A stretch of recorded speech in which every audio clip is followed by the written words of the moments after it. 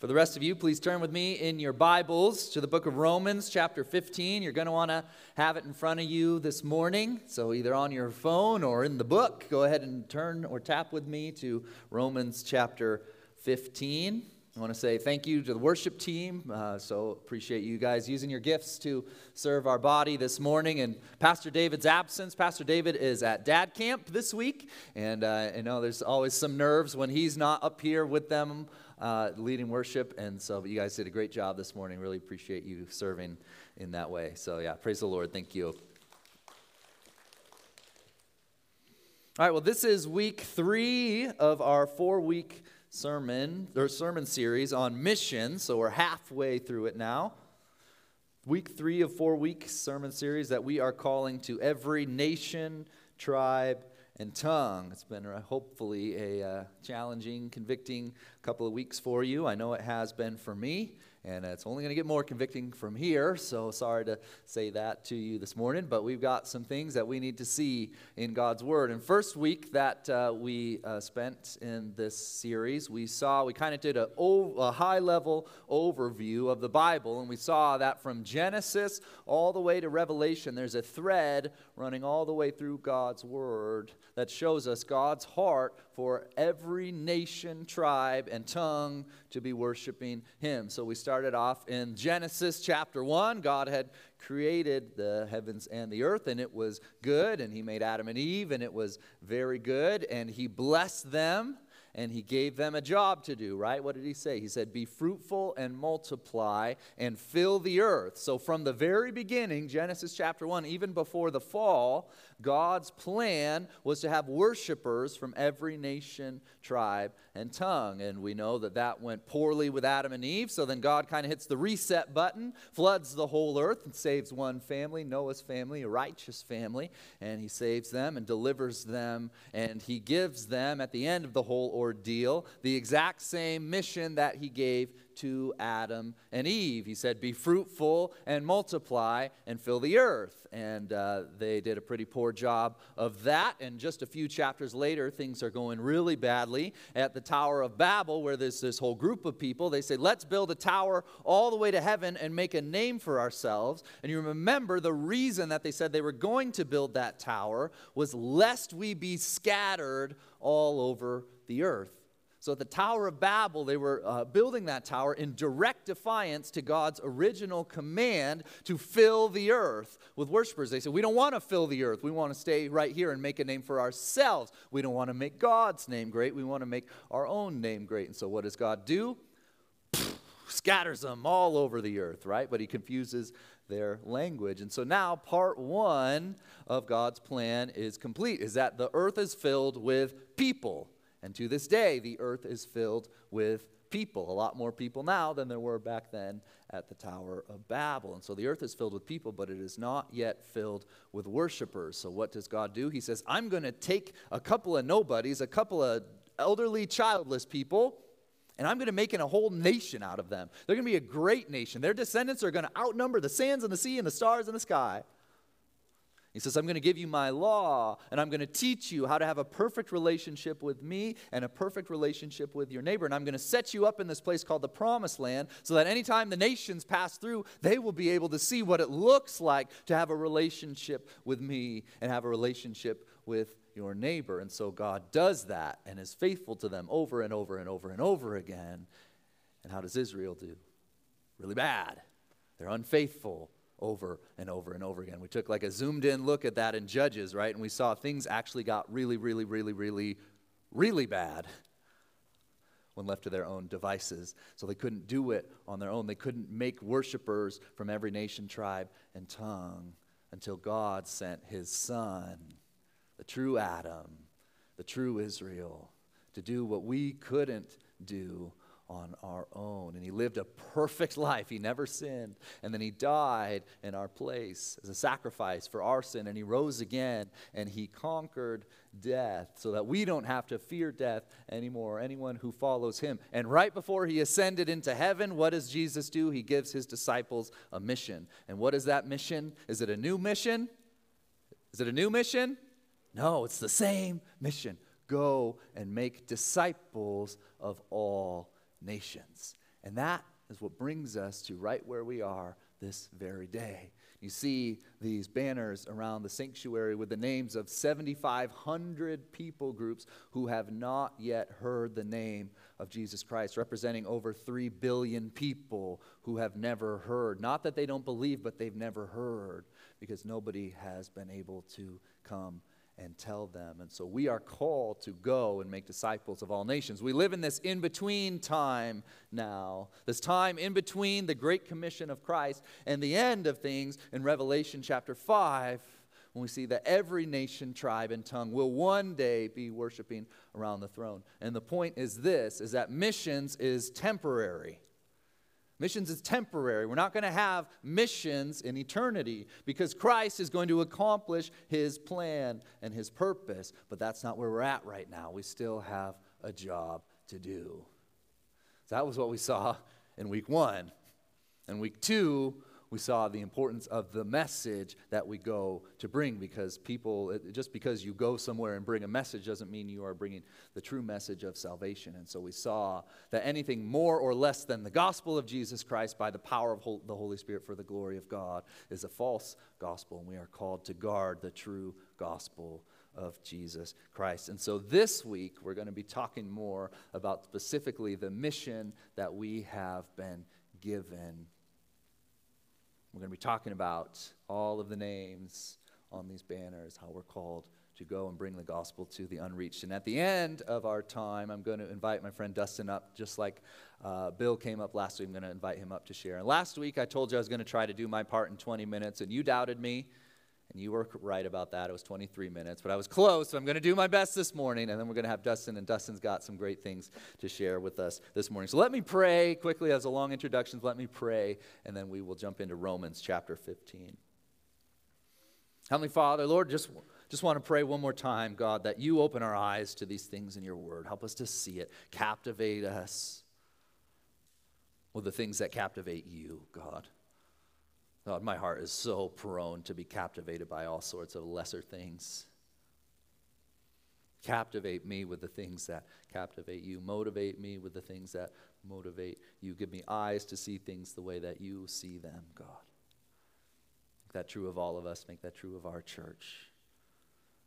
Help us to see what you want us to see in Romans chapter 15 this morning. Bless the reading of your word, we pray. In Jesus' name, amen. All right, well, we've talked a little bit about the fact that Romans, the book of Romans, is at its core, at its heart, a missionary support letter. That's what it is. It is the most theologically dense missionary support letter ever written, but that's what it is. It's a missionary support letter. Paul is writing to his friends in Rome, talking to them about where he's been and where he's going and how he hopes to see them and how he would like for them to continue to pray for him and to financially support the mission that he's on. It's just like any kind of missionary support letter that you might receive today. That's what the book of Romans is. And so when we get to the end of Romans in chapter 15, we shouldn't be surprised that Paul is kind of talking philosophically a little bit about what his calling is and what it means to be a missionary. And we actually spent a little bit of time in Romans 15 last week. We stopped at verse 18, where Paul talks about the fact that everything he does is for the glory of God by the power of the Holy Spirit. And so you remember we saw these kind of two almost dual realities going on at the same time. That God accomplishes his purposes according to his power. It's God's power that's doing it. And yet, for whatever reason, God chooses to use yahoos like you and me to do his will. Why does he do that? We talked about this last week. Remember, we said God could speak a word and every single person of the 3 billion represented on these banners, like every single one could just, boom, have a Bible in their language dropped in their lap right this moment by God speaking a word. Why doesn't God do that? I don't know exactly, other than to say we just trust that God acts in the way that's going to bring himself the most glory. And so he is most glorified by using his church, his people, to accomplish his purposes by his power. We talked about this last week. It's easy to just kind of slip in, even just in your own life, in your own ministry, right where you are. It's just easy to kind of slip into the things that are comfortable for you. But God doesn't want that. He doesn't want us to just stay right in our comfort zone. He wants to use us for his glory and by his power. And so we talked about that. What's motivating me? Is God's glory the thing that motivates me in my life? Or is it something else? That's what we saw last week. And then in verse 19, I love this. Paul starts to say some things that sound a little crazy when you first read it.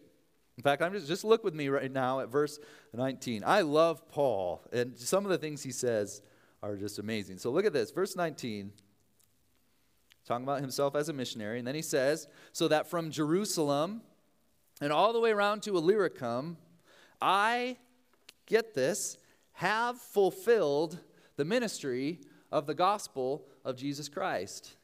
That is not a present tense verb.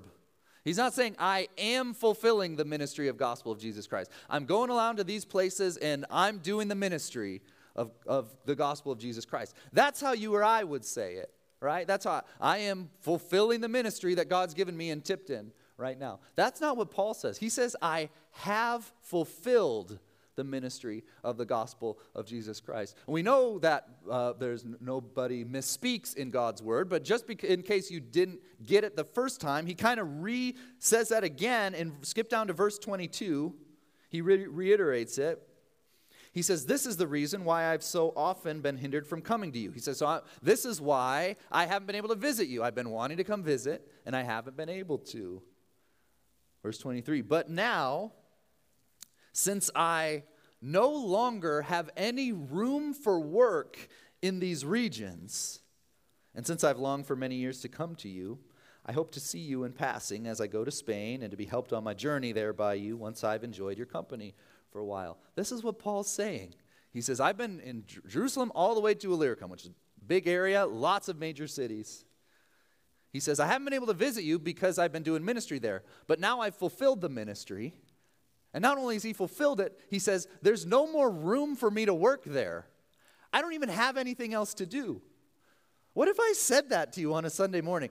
Church, I got to tell you, I've been doing ministry in Tipton 2.5 years now, and I got nothing else to do. There's no more ministry to be done here. That's it. So I'll see you later. You can't even fathom that, right?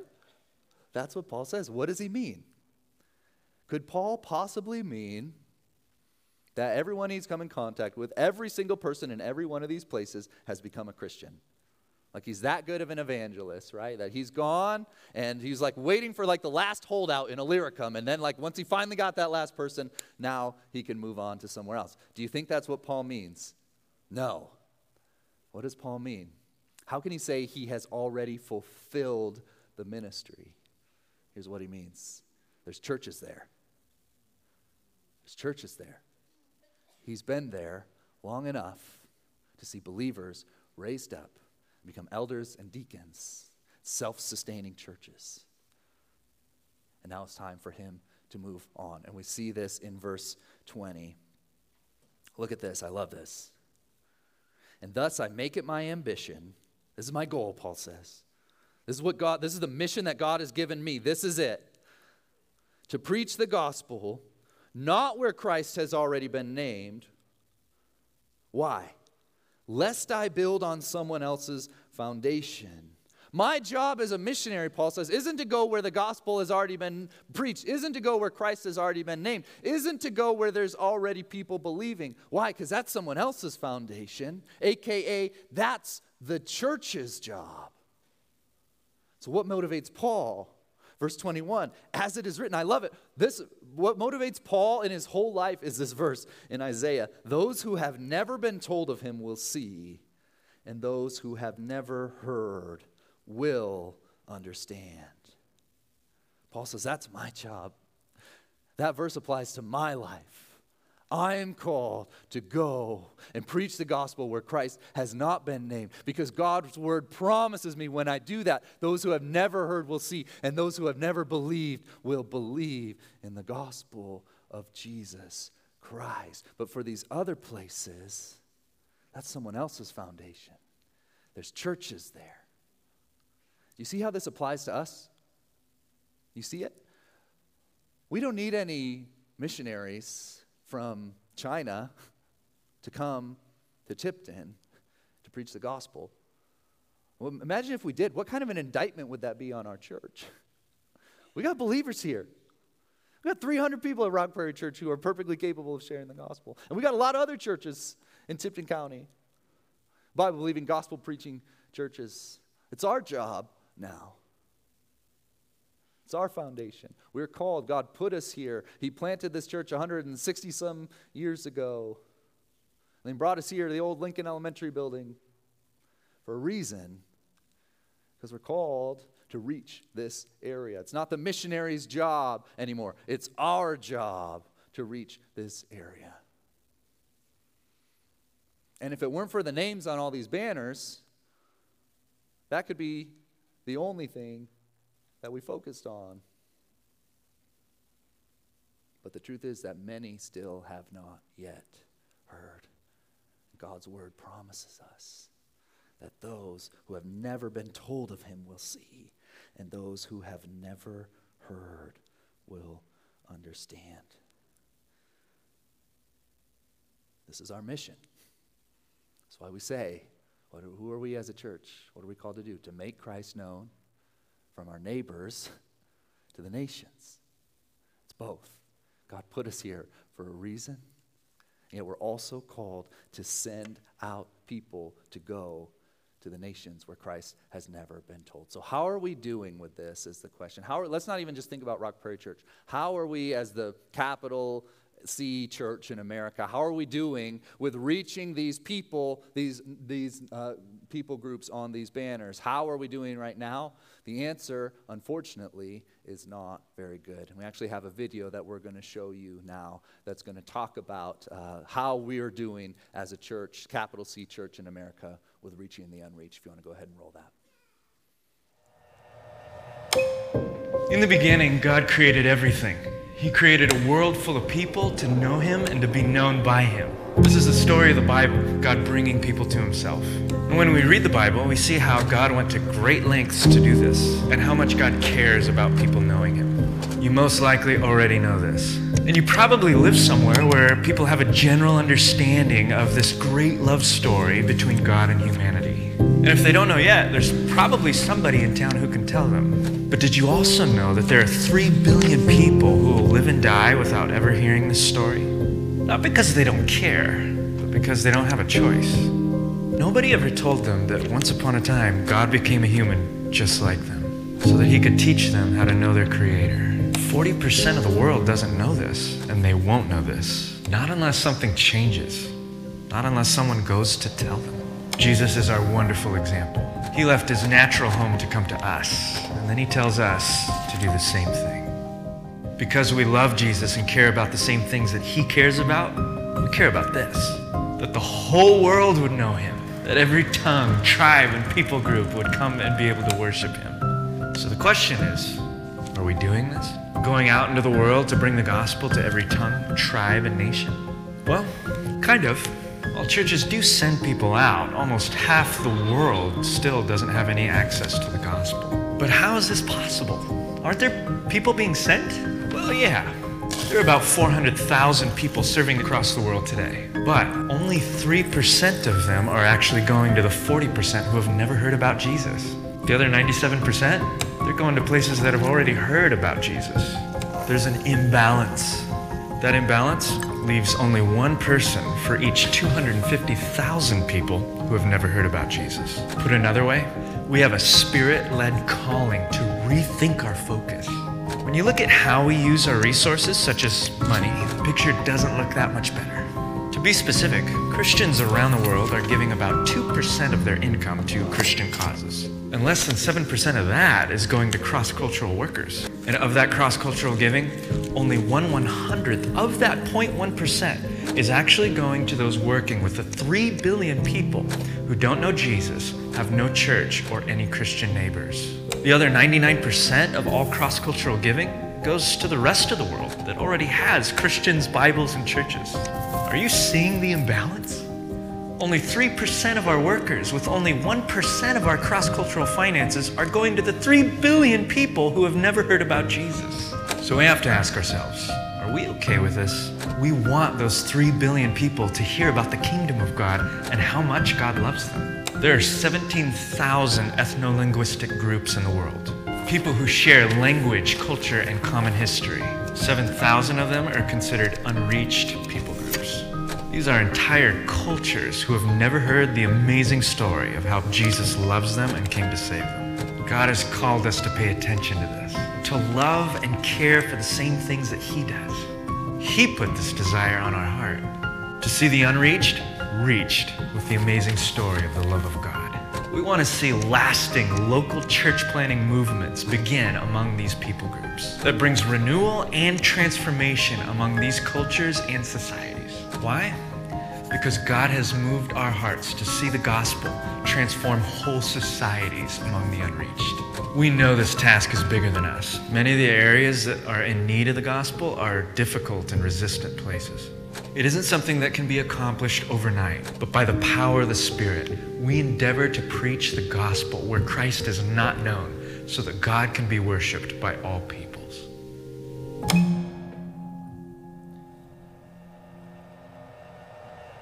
It's sobering to hear those statistics. You think about it. Less than 3% of our missionaries who are going, think about how many people go. 97% of them are going to places that have already been reached. And what kind of small percentage of our budgets go to missions? Well, 99% of that is going to places that have already been reached. And hear me clearly on this, because I'm not saying that this is the only work that's valuable. But we have missionary partners in places that have technically been reached with the gospel, and yet they're still doing incredible work. Think about the Butlers in Ghana. Think about missionary partners in Romania that's like spiritually dark and becoming darker by the day. So we're not saying that this is the only thing that matters. What I'm saying is we have to have a category for this. What Paul talks about in Romans, about preaching the gospel where Christ has not been named. We wouldn't have to if it were not for the overwhelming task that is in front of us. It's an imbalance. That's what it is. And so we need to make sure that we do what we can to help correct that imbalance. You might be thinking, well, Pastor Mike, this is just too big for us. It's too much. And you're right. Two things. A, it's not too big for God. He's the one who gave us the mission. He's going to carry it out. He's going to see to it that His power carries out His mission, number one. Number two, if every church says it's too big for us, we're not going to get anywhere with the task that is in front of us. We cannot reach all 7,500 people groups. Rock Prairie Church in Tipton, we can't do it. But here's my dream, Rock Prairie. Can we reach one? Can we reach one? Can we be a church, that cares about this, deeply cares about this because it's so near to God's heart? Can we just be a church that cares about this, number one? I'm not saying we're all going to go. We're not all going to go. We're not all called to go. I don't feel called to go. But we're going to be a church that cares about this. About the 3 billion people living and dying without ever hearing the name of Jesus. Can we be a church that sends some? Maybe the Lord will draw our hearts toward a certain people group, and maybe we'll be able to send some of our own. Train them well, support them well, and send them off in a manner worthy of God. For those who are not called to go, maybe you're called to just give generously, amply with your finances so the people that we send are just so well supported. We'll be a church that prays. That prays for the missionaries that we've sent and the people that they are sent to and the people by name that they are ministering the gospel to. We'll be a church that prays. Can we be a church that supports them spiritually because it's hard and it's a lonely work? Can we be a church that for those that we do send say, you're not alone. You're not going to feel alone because we are here with you and for you, and we are praying for you. Lord willing, Rock Prairie, can you imagine if one day in heaven we meet some people who say, nobody ever came and told us about Jesus until some people from Rock Prairie Church in Tipton, Indiana came and told us about Jesus.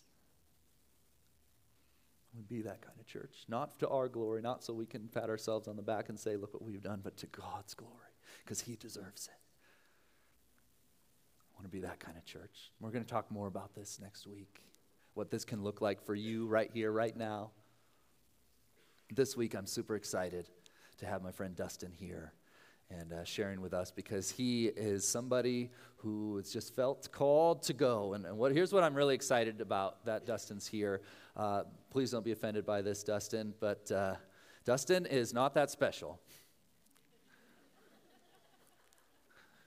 Dustin is a guy who loves Jesus. I remember a lot of conversations we had in high school, talking late nights about Jesus. And Dustin has not been perfect. I am not perfect. Dustin is following the call that God has placed on his life, just like any single one of us could. Dustin has a family. Dustin's kids have grandparents who are very sad because it's going to be hard to see them go. Yet they're following the call that Jesus has placed on their life. And so I'd love, Dustin, if you would come up here. Why don't you give Dustin just a round of applause and welcome him.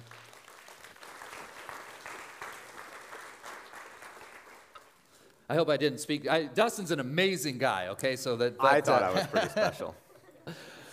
But I say all that to just say that I think we can get this idea when missionaries come, or that this must be somebody that's just on like a different spiritual plane than me, and that's not something that I could ever do. And that's just simply not the case. And so I'd love for you, Dustin, if you wouldn't mind, just kind of share a little bit about your background and kind of how you got to the place now where you just feel the call to go and preach Christ where he's never been named.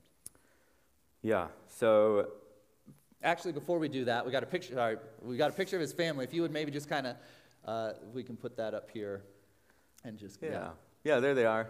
I have 3 kiddos, and they're all born in September. So this September they're going to be 8, 6, and 3. My wife Angela, and then Micaiah, Judah, and Adelaide.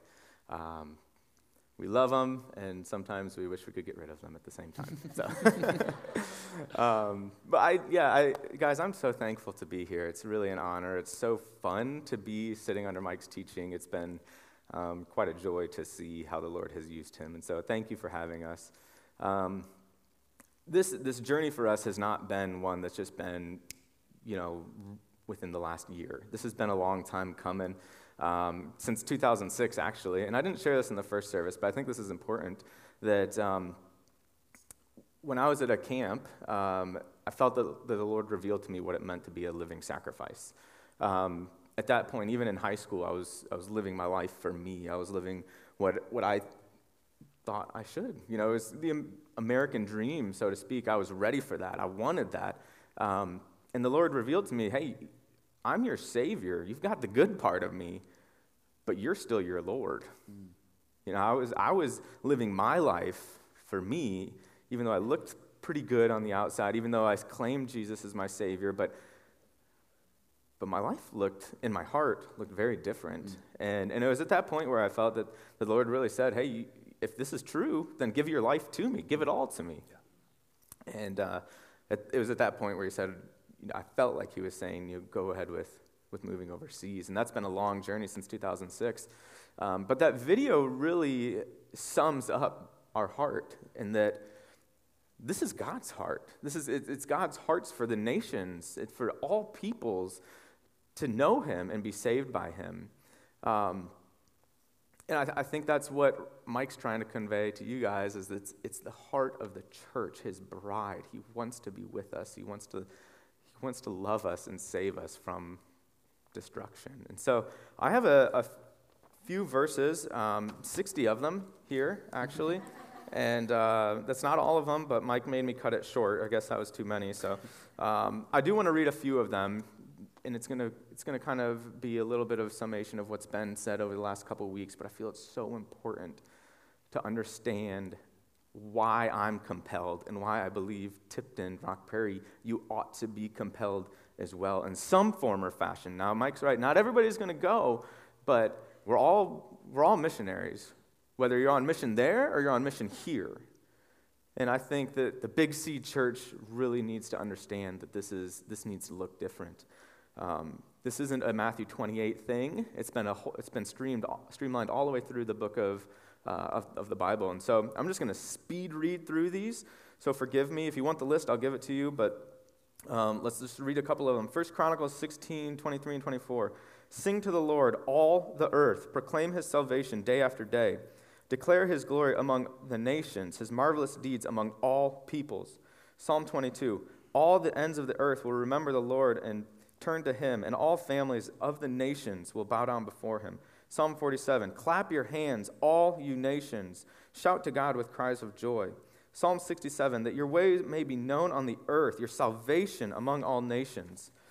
Psalm 86. All nations you have made will come and worship you. They will bring glory to your name. Psalm 96, declare among the nations his marvelous deeds amongst all people. Psalm 117, praise the Lord, all you nations. Extol him, all you peoples. Do you catch the theme? I haven't even gotten to the Great Commission yet, but you're catching it, right? Let me just try to help reiterate a little bit more. Isaiah 45, turn to me and be saved, all you ends of the earth, for I am God and there is none other. I love this one, Isaiah 49, the Lord says, it's too small a thing for you to be my servant and restore only the tribes of Jacob and bring back those of Israel. I will also make you a light for the Gentiles, that you may bring my salvation to the ends of the earth. Isaiah 56, my house will be called a house of prayer for all nations. And I'm going to skip a few because I know Mike's getting fidgety over here. Acts 1:8, you will be my witnesses to the ends of the earth. Acts 2:17, in the last day, God says, I will pour out my spirit on all peoples. Acts 13, for this is what the Lord has commanded us, that I have made you a light for the Gentiles, that you may bring salvation to the ends of the earth. In this beautiful one in Revelation, that after I looked, there was a great multitude that no one could count, that from every tribe, every nation, every people and language are standing before the throne of God. So the question was, why am I compelled? It's because it's my Savior's heart. I must be compelled. Yeah. Amen.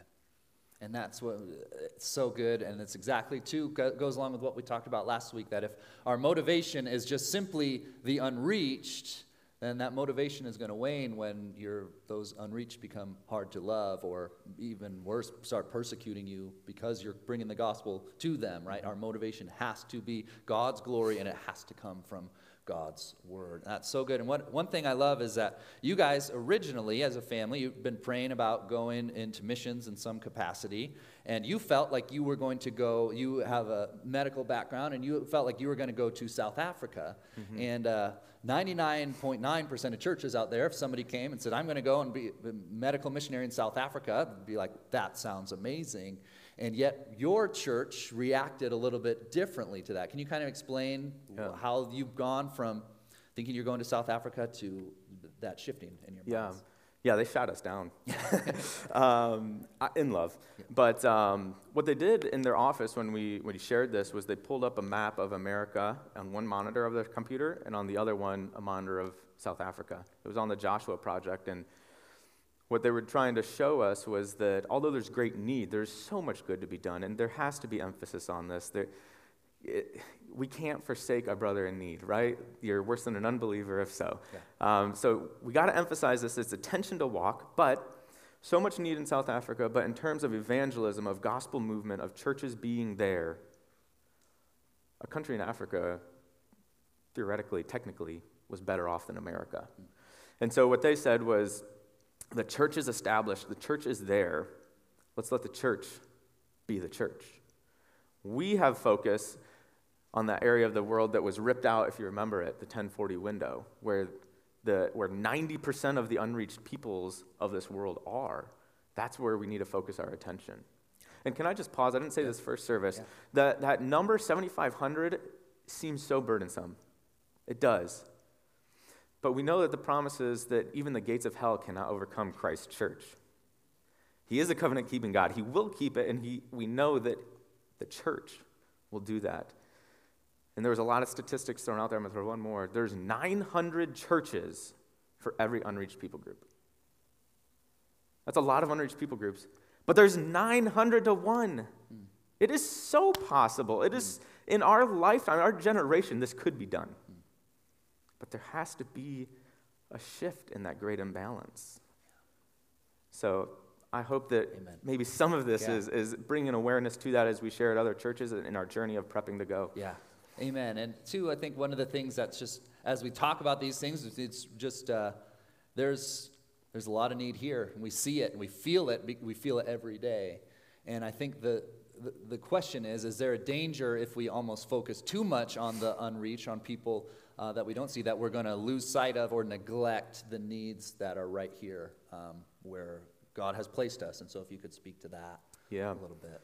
Yeah, I've had quite a few conversations where I'm trying to kind of, encourage them to come with me. Like, why don't you come with me? And they're like, no, there's people that need Jesus here. And they're absolutely right.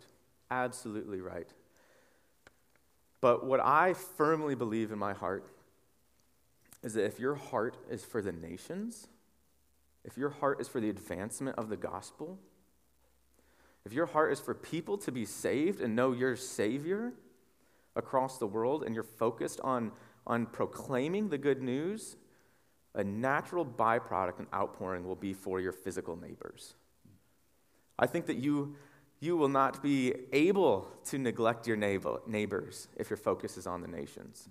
You'll be so focused on showing and spreading and sharing the love of Jesus that when you see your neighbor who might not look like you, you're going to be more aware of the nations.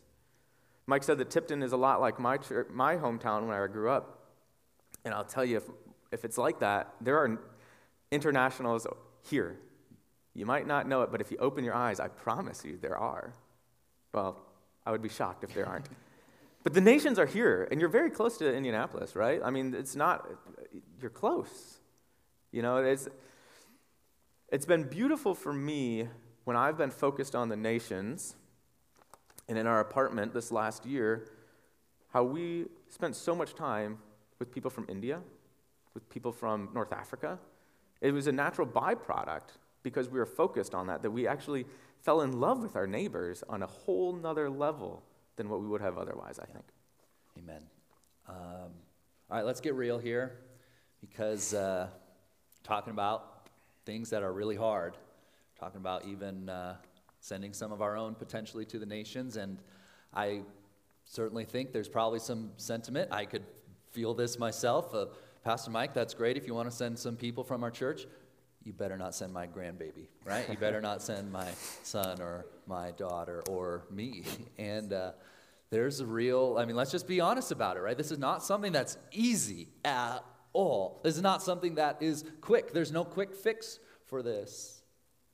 And there's no way to do this without just major sacrifice. And so for you guys with a beautiful family, and how are you processing that? How are you processing the sacrifice, the cost? How are you counting the cost, I guess, and with your family and all these things? If you could just talk a little bit about what that's been like for you. Yeah, these questions, Mike gave me a heads up before we came, and I told him, I was like, oh, I'm going to cry if you ask me that one. And I did cry in the first service, but I wasn't a blubbering mess, so I'm going to pray that I won't be again today, or in this service. But yeah, it's been a journey, like we said. It's been a long time. It hasn't been just this bomb that's been dropped in our lap, and we got to go right now. We've never owned a house on strategy for the time to go. But recently, we've moved over the last several years from a super trendy loft downtown, which we loved, to a home. And we were able to move a lot of things out. And then out of this home that we rented, we then sold a bunch of things and moved down to an apartment that was 900 square feet. And since then, we've sold almost everything that we've had, and we now live in some missions houses. And so this is a process that's taken time, and it's been really hard. You don't realize how much you hold on to your stuff until you have to get rid of it.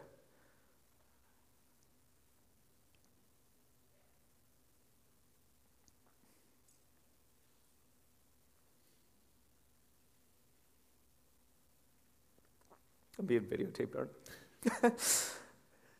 Or for your kids to say, Dad, why are you selling that? Don't give my toys away.